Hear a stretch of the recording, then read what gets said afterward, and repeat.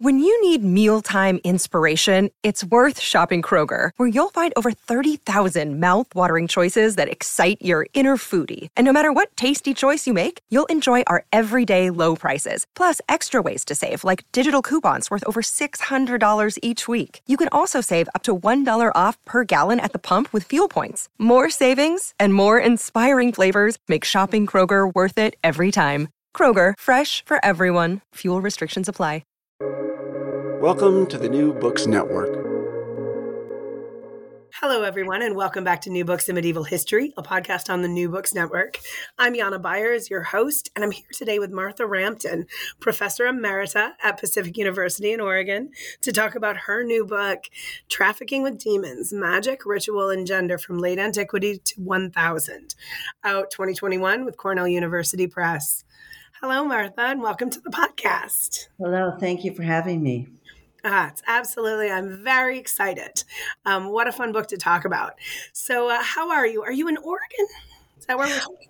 Yes, I am in Oregon. I'm just outside Portland in a suburb called Forest Grove. Brilliant. And how's your day? Is it nice out? Do you have a beautiful fall day? We have absolutely beautiful fall days. The weather in Oregon is always about 1 month off. So what other people are experiencing summer, we're still experiencing lots of rain, but by July it clears up. And so the compensation is that the falls are absolutely stunning. Wow, wonderful. Oregon is gorgeous. I love it. Well, it's raining. It's always raining. I'm in Amsterdam. That's how I live. Yeah, it's worth it. All right. So the first thing I want to do is kind of situate this book in your, intellectual trajectory in your world. And I can see in this project a lot of the strands that run throughout your career, right? Magic and witchcraft, the interest in the early medieval as well as the late, and gender, right? So all that comes through here.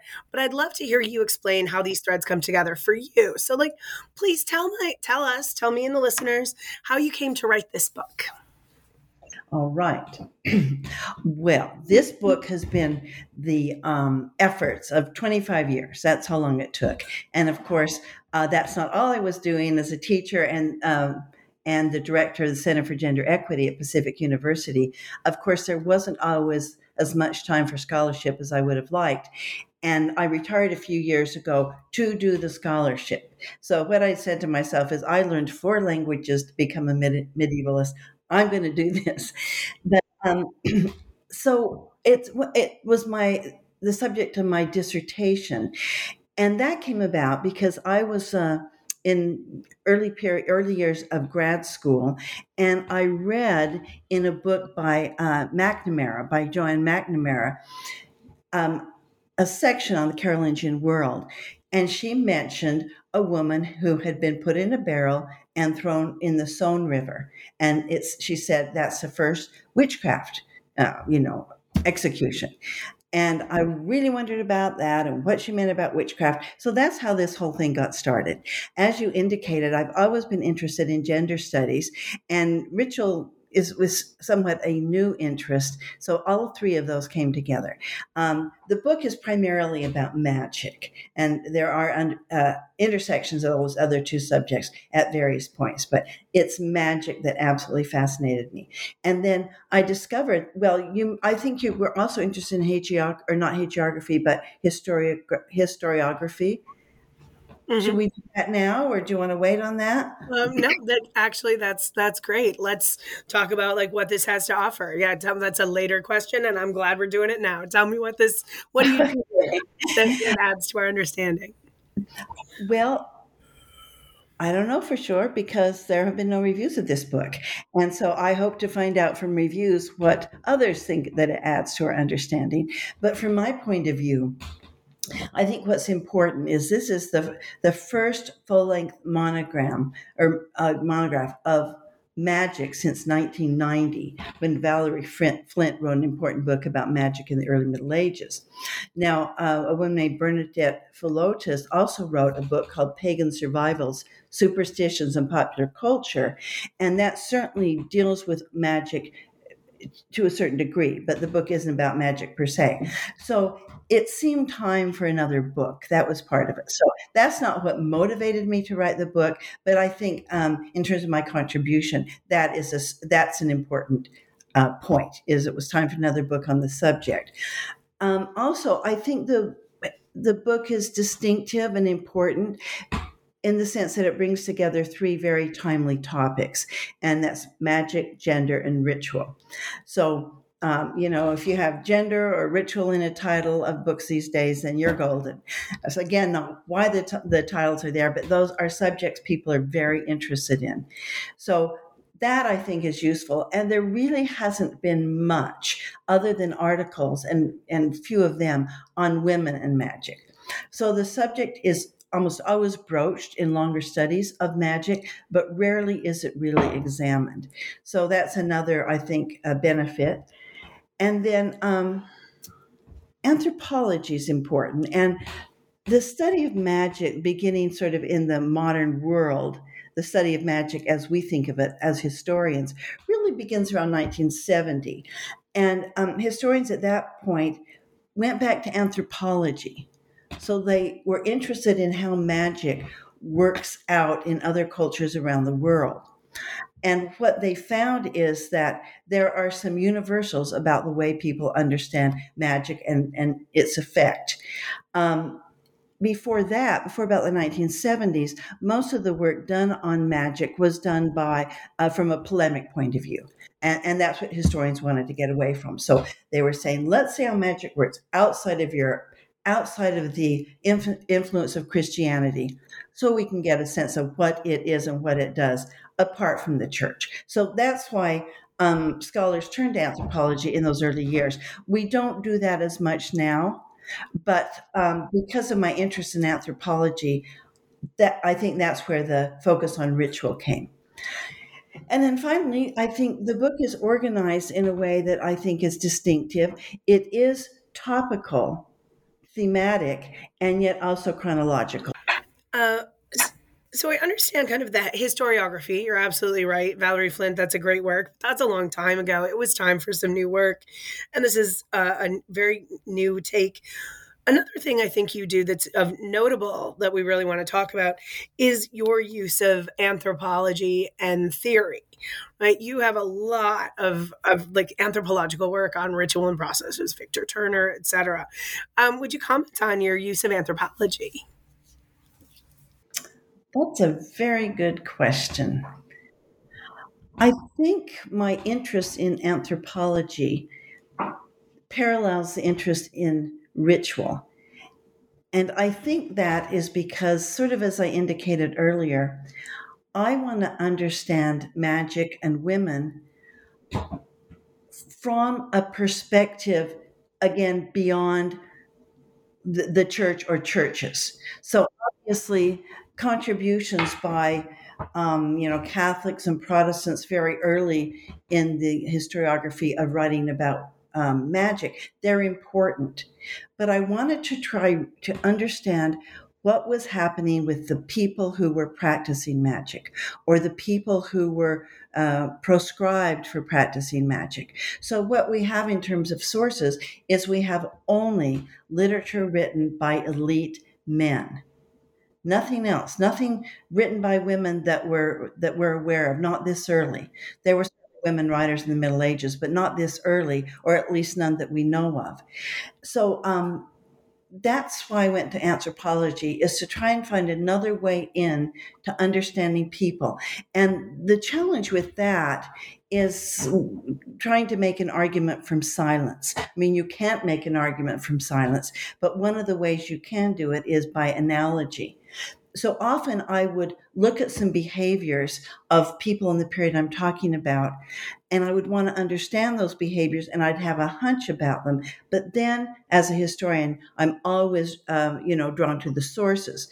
So I can't just use anthropology or assume that because particular modes of behavior were at play in one group of people, we do work with all kinds of different peoples in Africa and Asia, etc. But I can't assume because certain kinds of processes are at work with other cultures that I can necessarily assume that they were at work in the early Middle Ages. But at least it gives an inroad. So you talk about theory, you talk about, anthropology, and then you're driven to the sources for your actual period. So it's kind of a new lens to which to look at this material. Yeah, that makes sense. I mean, especially as you define magic, which I want to get to in a minute, like magic and ritual. But like while we're here, let's talk about sources. Okay. Right? Like our standard, it's, historians. Okay, well, that's cool, but tell me about the text. Right? So that's you what are we a historian, aren't you? that's what we do. But so tell me about like what kind of sources you used. Because, one of the things, right, is the difficulty. It's like you play the game on a much higher difficulty level as an early medievalist. The sources, there just aren't enough of them. There aren't as many. But you found a lot of really good stuff. So tell us about it. Okay. Well, there are virtually no treatises on magic per se. In the medieval period, or really not in the late antique period either. Although there's more, magic is written about at more length in those periods, with the exception of one short treatise by a man named Urbanus Maurus, a very short treatise specifically on magic. That's in the Carolingian period. It's quite limited, and it's quite, most of it's extracted from earlier sources. So because of that, I had to go to all kinds of sources. I mean, almost every source I could think of, because there's a little bit said about magic in almost all of them. So I used law codes, and that was very, very beneficial because a lot of law codes prohibit magic. I went to hagiography, or the study of saint lives.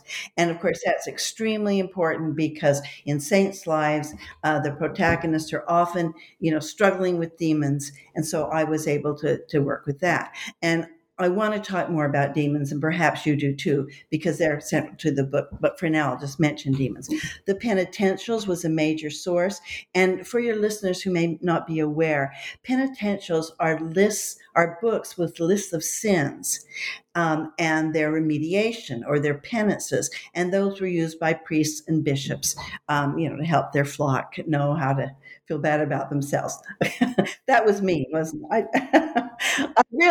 That was me. I really didn't mean that. I'm not a snide person, but it was to help the flock understand, their behavior and how they could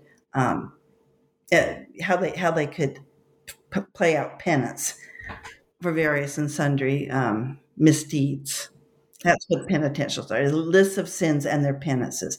And then medical text is an important one. And I think you were asking about some of the distinctiveness of the book, or the role it filled in the historiography is, and I think looking at medical text is really different. And I enjoyed that very much. Now, that's the part of the book that I think is going to be most subject to criticism because, I don't have a real background in the history of medicine, but I decided to risk it because there's so much in herbals particularly that are so relevant to magic. So I'm writing another article on that right now. I'm sort of steeped in the whole notion of herbals and the herbal recipes, and how so often the monks mainly who are copying these recipes are recommending medical procedures that are very much at odds with what other particular ecclesiastical elite are saying in their writings. So this article is called Mixed Messages, because in the herbals, all kinds of things about suspensions and using herbs and formulas, curses even sometimes. But then from the pulpit, those sorts of things are also being condemned. So I think the focus on medicine is interesting. So let's see, I've got this written down. Histories that were written at the time. Gregory of Tours' massive history of the Merovingian period is one, for instance. Even literature. So, sometimes poems and that less. Sometimes, particularly in the late antiquity, I use, poems and other kinds of literary writings. For instance, I focus on Medea, the play Medea, etc. So those are sources, and so they're massive, and the book is massive, and that's why it took 25 years, I think, to write. It's just all kinds of sources because you cannot get at magic, ritual, and women from one source. Sure. And that's the deal. When you're thinking about beginning a study, like the smart money is to go to a source, read it, see what it says to you, and just finish that project, right? That's how you should write a dissertation. Or you can say, I have this big question, and then you find yourself looking at dozens of kinds of sources to pull out a sentence or two that speaks that you've got to contextualize. And so the work you put in here is so clear, right? You really, really went at this, and you can see it. I mean, you've just discussed this long list of sources, but nothing is like, here's what magic is, right? None of these sources are telling you like, you have a clear question and they're answering it. You had to kind of come around the backside of a lot of these questions. So really nice work, isn't it? Like, it's historian, like that is good history doing right there. Thank you very much. Thank you very much. One has to, and this is true, I think, of almost all historians, you have to read through the sources sometimes. And it's not exactly what they say. Sometimes it's what they don't say. And like I said, most of them are telling people what not to do. So that's helpful, but it doesn't tell the full story. The full story cannot be told because, as you indicated, we just don't have enough sources. Well, and particularly like if we're talking about how you're defining magic and how you're working with magic overall, the whole story doesn't belong in text. It belongs in lived experience. It's in performance. It's in ritual, right? So you have to come at it using all of these things, which brings me to like this very important question is, what's magic? What do you mean by magic? And what's its relationship with religion and all of these things? But so what's that? Well, thank you for the question. And my gosh, it's so insightful. I'm obviously talking to another, scholar. Okay, so the answer is it's simple and not simple. And this is, I think, one of the first questions, obviously, that I'm asking myself as I'm starting to write. And that question morphs a little bit over time. But let me talk about a few things magic is not. First of all, it's not supernatural. It's very much within the natural order, as created by God. And of course, I'm speaking from the point of view of the people who lived in the time. Very, very natural. Essentially, everyone believed in it. I'm going to say everyone. It was just part of daily life. They weren't always terrified by it, but they understood it was there, and they may interact with demons in a particular way. So people weren't terrified about it, but essentially, magic is traffic with demons. And so if you take all the different types of magic, and you'll see that the underlying thread is that they rely on demons to do favors for the human beings who are calling them. Now, it's very, very different than magic and witchcraft of the early modern period, as I'm sure you're aware, that in the early modern period, there was Satan, and there was a hierarchical relationship between Satan and other demons. And so the demons were sort of the minions of Satan, and then there were witches. This is early modern. And witches were human beings who essentially sold their soul to the devil. That's a real broad statement that I'm using it just for convenience. But they sold their soul to the devil, and then they became witches. It was something they were. They got the devil's mark. They were part of Satan's army. But that's not the way it worked in the early Middle Ages. Trafficking with demons was a contract. You did it, and you're finished. You don't become something else. You don't become a witch. And in fact, and this is important to my argument, there were no witches in the early Middle Ages, not in terms of the way they're understood in the early modern period, and not the way they're understood in other cultures. So I think I never use the word witch in that book because it's something very specific, and that concept did not relate. And so, you work with demons, you call them in a variety of ways. It's not a matter of people drawing circles and demons coming to the circle. Generally, you draw them in by calling them or by doing some deed that makes you seem vulnerable. but but in order for it to be magic, you have to traffic. You get something, the demon gets something. Now, in our period, in my period, and yours as well, there's possession by devil, so it's a demon. That is not magic because it's not trafficking; it's violation. So it's interesting that the practitioner in the early Middle Ages, has power. It's a deal. You do your part of the deal, the demon does theirs. Of course, what the human being is often not aware of is once you start trafficking with demons, it's easier the next time. It's kind of like drugs, right? You know, sort of the path to perdition. Um, but there's all kinds of different magic. So there's raising storms, there's bringing back the dead to tell the future, there's fatuous superstitions like wearing amulets to avert a disease or danger, simple curses, etc. But these never come together to create the concept of witch. They're separate individual types of magic that and not everybody would perform every kind. And well, this is something else. Interrupt me if you want. I'm doing a lot. Um, so I'm interested in what kinds of magic women performed, and it's very specific.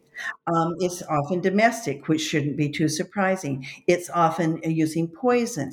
It's Women use a lot of medical treatments that were considered magical by the elite culture for the health of their families. So it's kind of predictable in that women's magic tends to be for the family, the health of the family, for the husband. Love magic is the most common kind of magic that's used by women, and nobody doubts the virility of love magic. It's very, very prominent, very frightening. So that's the kinds of things women are doing, and then men are doing other more public kinds of magic. So again, not too surprising that women tend to be domestic and the men are more public based. So let's see. I think, let me just get a few more things. I wrote something down I want to read. If it's very short, I think it'll be helpful. It's about this trafficking with demons, because if you traffic with demons, and if the intent and the result is good and positive, like in healing, saving your children, it does not matter. You should not traffic with demons, even if it results in the saving of life.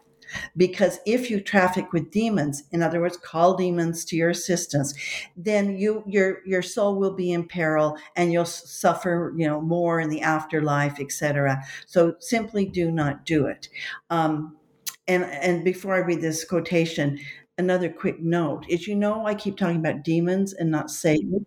Satan is one of many demons. Satan is not the boss of the demons. And that's sort of how it works out in the early modern period. He's the nastiest of demons, and he started the whole thing because it was in the great war in heaven that, that Satan challenged God, and because of his pride, he was thrown out of heaven and all the other angels, the evil angels with him. And so you have all these evil angels, and those are the demons. So Satan is one of many. All right. So here's a quotation I wanted to read about magic being evil and proscribed, etc., if you traffic with demons, even if the result is good. This is by Caesarius of Arles, a bishop who died in 542. It says, "Mothers in grief and terror hasten when their sons are troubled with various trials or infirmities, saying, 'Let us sacrifice a garment of the sick person, a girdle that can be seen and measured. Let us offer some magic letters. Let us hang some charms on his neck.' Sometimes women who are apparently wise Christians, when their children are sick, they rely on nurses or other wise women through whom the devil suggests these practices." So basically, he said it's better to lose a child than save the child through magical means. So that's an important point. I think it's been so long ago you asked the question. I think you're asking what are the the important points of the book. I think I've covered a lot of them. Oh, I better say one more, because it's sort of a major point. And that is that women had a significant amount of power in late antiquity, Roman period as well, late antiquity, and the early part of the early Middle Ages because of their facility with magic. They were good at it. They were scary. Love magic, birth magic, causing abortions or causing, helping women to be fertile. In the Carolingian period, and that's the period from about 750 to 1000, there was a real shake up society. Women lost power in all ways in the culture. They were sort of relegated to sort of, quote, their place, the home, the female monastery, etc. And at that point, the perception that women were effective in wielding magic declined. And so, with the decline of women's power, the idea of their power through magic declined as well. Yeah. So that's probably the major point that's really new, is the one I just explicated. Okay. So when we're talking about kind of defining like magic, where we have this arc. So magic is it's something you do, right? It's a practice. And then, but this changes in the Carolingian era, right? It becomes like more or less of a practice that you do to a set of beliefs. And am I getting that? Yes, yes. I just want to clarify something on the Carolingians. You're absolutely right about the issue of practice. And again, that's so different than earlier. When you become a witch, you just are. But in the early Middle Ages, you practice, and once the deed is done, so to speak, you're finished. Okay, in the Carolingian period, they simply did not believe in the danger of magic the way people had earlier. They still very much believed in magic. They didn't see demons as threatening. It was very much felt that in a thoroughly Christian society, people didn't have to worry much day to day about demons. And so magic still there, is still prescribed, is still on the books, but it's just not it's not considered as formidable.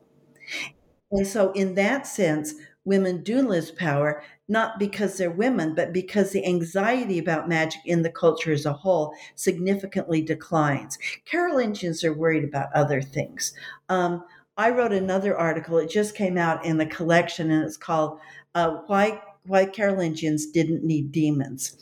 And the Carolingian period is one where there's a lot of focus on sort of interiority and person's personal sin and personal obligation, that if people are sinning, it's not so much because of the demons, it's because of themselves. So there's that change focus. And it's detrimental to women, because even though a magic is considered, of course, a very nasty thing, it's still power. It's still power. Still power. And women lose power in all kinds of ways. So there's like, we can see this kind of concomitant, like as magic becomes less dangerous, women become less dangerous, and women are shoved in their place and demons are shoved in their place at the same time. Right. Yeah, exactly. Okay. So yeah, and this probably helps to figure out kind of why you ended the book when you did, but we'll get there in a minute. Okay. So we've got, I understand trafficking with demons and this kind of exchange, right? That like there's a transaction that's happening. So then what am I to understand about ritual? What's the role here of ritual? Is that what the thing you do in the transaction? Yes, that is essentially, that's the thing you do in the transaction. And it's also something that society does at large, which facilitates there being so many demons and the demons being so close and the demons always looking for an inroad. And what they're doing is they want people to sin. But it's interesting because demons have real needs and a personality of their own. They need things as well. And what they really want is they want the smoke from the burning of gore. Okay, so that sounds so demony. Of course, that's what they want. Of course, that's what they want. Of course, that's what they want. And so, one of the ways that people really can succumb to magic is if they're cooking meat that is in any way dedicated to, forces or people or creatures that are not authorized by the church. So demons love the gore. So if you're burning meat, let's say that's going to be sacrificed to some other cause, demons, they come running to you and they like that gore. So that's what they sort of want. That's what they feed on. You know what? I forgot the rest of your question. So have I. What was it? Ritual. What's the ritual? Yeah. And this is something I think is real interesting, and I also think it's a little bit new. Is ritual itself was so associated with magic that it is feared by the church and often condemned by the church. So magic and ritual seem to go hand in hand. And so Augustine, the great theologian of the late antique period, he's very explicit on that. He says even sometimes things that don't seem magical, if they're too highly ritual, that's pagan. And so I use the word pagan and magic and demon almost interchangeably because that's the way it was used in that period. So ritual is a real problem for the church. But as time goes on in the Carolingian period, and I guess I'm going to say in the Carolingian period, everything in society gets more articulated, it gets more organized, etc. There's plenty of ritual, church ritual, and then that fear of demonic ritual begins to subside. So ritual is very frightening. Ritual is scary. You got to be extremely careful with ritual because it may be summoning demons in a way you don't understand. Let me give you a quick example. Wearing amulets, or what I call suspensions, very, very common. So people wear these amulets to keep themselves safe, to make sure there's, that they accomplish a journey, and also for healing. And so Augustine and everybody since him is saying, do not do that. I know you're doing it innocently, but you're trafficking with demons. Because if you're wearing an amulet to have a safe journey, who's actually providing that safety? Demons are providing that safety. You don't understand that, but demons are providing that safety. They're saying, if you want to be safe in body and soul, go to the priest, go to the church, do the sign of the cross, etc. So there's this tremendous competition between, the Christian church and those who would practice magic about ritual. A real interesting competition. Right. And it seems that there's this idea that they're kind of equally powerful then. The church is one set of rituals you can do and that's going to the right power. But then there's this other set of ritual that's really dangerous, but really potent, right? But then you totally get it. I mean, that's absolutely right. Absolutely right. And then the Carolingians are certain that their God is superior and the church has taken power. So then ritual loses its right. So that, okay. Yeah. Ritual loses its potency. There's a ton of it, but yeah, it's more under the aegis of the church. And that's one of the reasons that magic, attended by ritual, becomes less threatening. Okay. Great. And we understand demons, they're everywhere and they're really important. Demons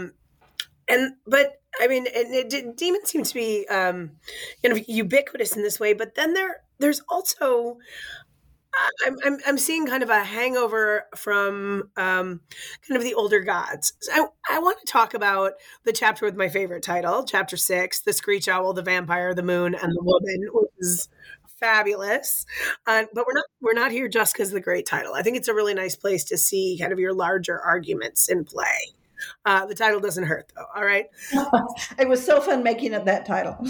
Yeah, totally. I can see it. It's my favorite, too. I'd say it's my favorite as well.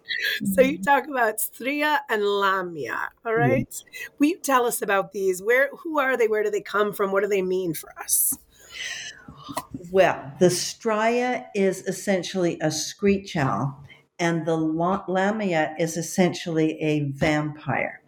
And these are constructs and women and deities from the classical era, from Greece and Rome and late antiquity. So they were already very much understood by folks in the Roman world, which will become the early medieval world. And they are as close to witches as you would find. And so often in translations, these folks will be called witches, and I stay away from that. I disagree with that because witches is very different in the way most modern readers think about it. So they're evil creatures that do all kinds of nasty things, a lot of love magic. They come, they disappear, etc. The Lamia is essentially a vampire. The Lamia will suck the blood of particularly men. And again, that's for the sake of love magic. So to get substances from men, semen, blood, particularly, can be used by these demons. Okay, Strya and Lamia are another kind of demons. They can be used by these demons for a variety of nefarious ends. You find a lot of Strya and Lamia in late antiquity, a lot of that, where they're in books. People are afraid of them. They're in histories, in the law codes. In fact, it's pretty interesting in the Merovingian law codes. And the Merovingian period goes from about 500 to about 700, 750. And in that period, people are really afraid of these Strya and Lamia. And in the law codes, there's all kinds of regulations against calling a woman a Strya. Or if a woman eats a man from the inside, okay, she's accused of being a Strya. So they prey on men particularly. And there's a sexuality about them as well. And that, in some ways, is the most frightening aspect of them. They excite sexual desire in men. And it's kind of like the succubi, that we don't have much in this period, but they come to men in the night and they have illicit intercourse with men. So I think that's the most interesting thing about them is they are female and they are a particular threat to everyone, but especially male virility. Sure. And go ahead. I'm sorry. Okay. The belief in Strya and Lamia really drops off in the Carolingian period because a belief in magic does. But, they're still worried about them. Okay. And they have this particularly, the idea that women are going to lure men, right? This idea that women are dangerous, they're sexually dangerous. They happen to have this affinity to very powerful private magic. So this all suits. And then is there a kind of tie-in then with Greek and Roman goddesses? Yeah, very much so. So the Greek and Roman goddesses, of course, this is according to Christians, Christianity, elite Christians. Greek and Roman goddesses are nothing more than demons, absolutely equivalent.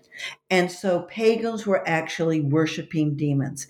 And that's one of the reasons, of course, paganism is frightening and proscribed and prohibited, absolutely prohibited. And that's often the reason that magic just means pagan or magic just means demon. Not always, but they're sort of connected. Okay, so all of these Roman and Greek gods and goddesses are verboten to deal with them in any way. Now, in terms of women particularly, there's the goddess Diana, and she runs throughout the book. In interesting ways, the goddess Diana was the most lasting of the pagan deities in early medieval writing. She's omnipresent. And Diana is, of course, the goddess of the moon. And there is a sexual nature to that, but not so much, not as much as you would think. And so the goddess Diana would lead women across the night sky And they would fly, and it wasn't even so much that they were out there doing wrong things, but they were leaving their husbands' beds. So the notion was that women would, I guess, awake at night, or not even awake so much, but their spirits would leave their bodies while their husbands are thinking they're lying beside them, and they'd go out with what we call the wild horde, led by the goddess Diana. And it's so interesting to me because there's, in terms of gender, in terms of women, it's not just the fear that women can practice the kinds of magic that will be detrimental to men, but the very notion of control is at issue here. Women shall not leave the beds of their husbands, even in spirit form, and go off, on a spree, essentially, a spree of flying women with the goddess Diana flying across the moon. So the moon, Luna, of course, is feminine, grammatically feminine in Latin. The goddess of the moon was always considered extremely powerful. The moon is female. The moon is female. And so when activities are timed to the moon, that has a lot to do with women's independence, autonomy, etc. So it's about much more. This business with Diana and the moon, the goddess Diana, it's about much more than magic. It's about control or fear. I don't even like the word control particularly. Control comes into it. I think the word fear and dread come into it more. Men are fearful and dread the power of women who, leave their beds at night again. They do other kind of nasty things sometimes when they're, out there flying around. They fight with other kinds of beings, etc. But I think those are the important things to note about Diana, particularly. Yeah, and this idea of like women kind of running amok with their dangerous powers we don't fully understand. Absolutely, yeah, and they're contrary to the church. Yeah, they're a little mysterious. If I can bring up one more goddess, that's Minerva, and she is the goddess of weaving. Not particularly in the classical period, but the goddess of weaving. It's all kinds of things that women can do while they are weaving. And women, of course, are responsible for cloth making. And these aren't slaves or anything like that. These are women. They go to their kind of a cabin, like a big almost factory where they weave cloth. And men were always afraid that they're weaving spells, particularly love spells. And that is a consistent through this period, is that women are weaving and they're dedicating themselves to the goddess Minerva. So it's that kind of thing and of course, because it's a goddess, it's really a demon. And so this is one of the ways that the demons help women, help human beings, is you weave a spell, you dedicate it to the goddess Minerva, and then, the man will fall in love with you, your husband will fall in love with you, something like that. And there's a lot of, stop me if you want to, but there's a lot of really wild stuff that goes on with women and love magic. So for instance, one of the things that women can do in order to excite love in their, generally we're talking about spouse, is put menstrual blood in his food. So you make a cake with the menstrual blood. You get some of his semen and you can use it in particular ways to lure him in. So men were terrified of blood magic, more than women. Of course, we're not sure, right? Because we don't have sources written by women. Maybe they were just as terrified. But love magic was manipulated by two primary classes, women and priests, which is interesting. Priests were very much guilty of performing magic, especially when they would recommend that people who are sick use amulets. Mm-hmm. Oh, okay. Huh. Interesting. The feeding your husband or your lover or whomever, that is something I've seen in 17th, 16th, and 17th century cases as well. Like, oh yeah, that persists, doesn't it? Yeah, that persists for a very long time. And do you think it has to do fundamentally with this men's fear of women, or not understanding women, or fear of their own sexuality? I mean, I think it must, right? Right. I mean, that makes so much sense. And then this idea, as you get institutional power that kind of takes over, then women, like individual women, are less dangerous. Sure. Okay. So which is kind of like my one of my last questions I have for you is you choose to end the book around the year 1000. You know, the title says to 1000. We've talked about a lot of the changes that have happened in the Carolingian era that makes sense. Is there anything else that I need to know, and like why you chose to end around the year 1000?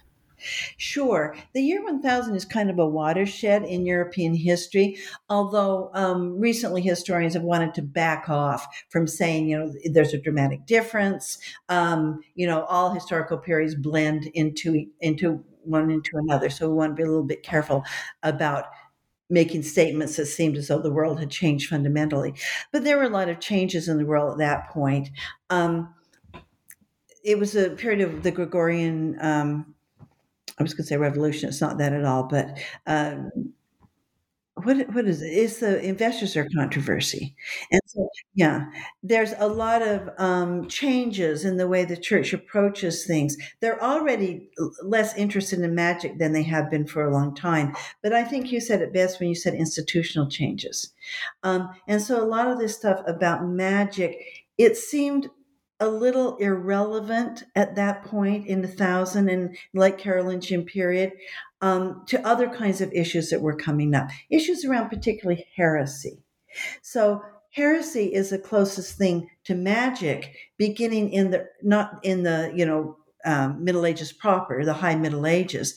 And it's because people were traveling more, and particularly because of the Crusades. So people would go to the Crusades, and not just men, women as well. And they'd learn about other kinds of religions or other takes on Christianity. And then they would come back to Europe and they would spread these different ideas about Christianity. And that was much more a concern of the church and the state as well than these sort of magic spells and stuff that women did, etc. So that's an important change. Cities begin to develop. People move off the manors, etc. Serfdom actually is developed. Serfdom really isn't, it's very loose up until about 1000. So again, I'm going to repeat what I said before. That's a repetition of what you said. Is I think the way to best describe it is institutional changes that drove behavioral changes and then ideologies. Mm-hmm. So, I mean, in some level, 1000 is a good time, right? And we work with periodization. That makes sense if we're talking about the early Middle Ages. But there's a lot of things that are going on that just means that the magic is just not as scary anymore. Yes, that's right. And that's what the Carolingians did. At least not this kind of magic, not trafficking with demons. Yeah, not trafficking with demons. And everybody still believed that and was still proscribed. Absolutely. And then that will return, as you know, in the later Middle Ages and the early modern period to be more frightening and threatening than ever. But for the Carolingians, Satan and again his minions were pretty well under control. They had to be kept at bay, but they really weren't able to exert the power over human beings that was thought they could do earlier. That's what the church did. And so too strong a belief in magic and demons was in some ways an insult to God and to the church, who basically had that handled. At least that was the thought. So that's part of the reason that magic in some ways took a back seat to the major concerns of people around 1000. And I just want to throw in again, it's not that they stopped believing in it or condemning it. It just wasn't first on people's minds. They're just bigger fish to fry. Bigger fish to fry. And it never was really first on people's minds. I mean, I misspoke. Magic was just there. It needed to be controlled. But in the Carolingian period, that seemed like a fairly minor issue. All right. So I've taken up tons of your time. So I'm just going to ask one last question before I let you go, which is a completely new thing. So what's next? You said you're writing a piece right now, but you've retired very young, by the way, very early retirement. You have retired to spend some time on your research. What are you going to work on next? Well, I'm so excited about this. Probably the rest of my life, everything I do will be informed by my study of magic to some extent. So what I'm interested in now is I'm interested in women and their access to violence. Yeah. In fact, well, I better not mention that. I'm working on becoming a series editor on a series that will invite, submissions around this. But what I'm particularly interested in is in these war cultures, and because women couldn't fight, the way to express or to accomplish their will in the world had to be different. And so, of course, magic is part of that. And so it's bigger than that, but women were powerful. And just because they couldn't go to war doesn't mean they weren't forces to be reckoned with in society. And I haven't, gone very far in this book. And so I am going to talk about their facility with magic. But I'd like to get into these other things that both you and I found quite interesting, is women's way of, I like to say, just imposing their will in the world. I don't like the word control very much. I don't think that's very descriptive. But the way the women's got what they needed and fought for themselves, and again, imposed their will on the world, had to be secretive, had to be often magical. But there's other things as well. I want to talk about other kinds of things. So that's next. The thing I'm working on right now, I've done a lot of papers on aspects of magic from the book that I'm going into in more detail. So I'm finishing that paper up on medical magic, and then I hope I can turn to my book. Excellent. That sounds so fun. I'm really excited about that project. Wow. All right. So, listeners, once again, this has been a very lively conversation about Martha Rampton's 2021 Cornell University Press release, Trafficking with Demons, Magic, Ritual, and Gender from Late Antiquity to 1000. There's a lot in this book we didn't get to talk about, but I hope that what you did here is convince you to go check it out and read it. It's a really wonderful book. It's delightful. It's fun to read. It's really interesting. And I think you could tell from this conversation, you want to spend some more time with Martha Rampton's voice. So thank you, Yana. You're so kind. So absolutely. Thanks so much for your time, Martha. Oh, it was my pleasure chatting with you.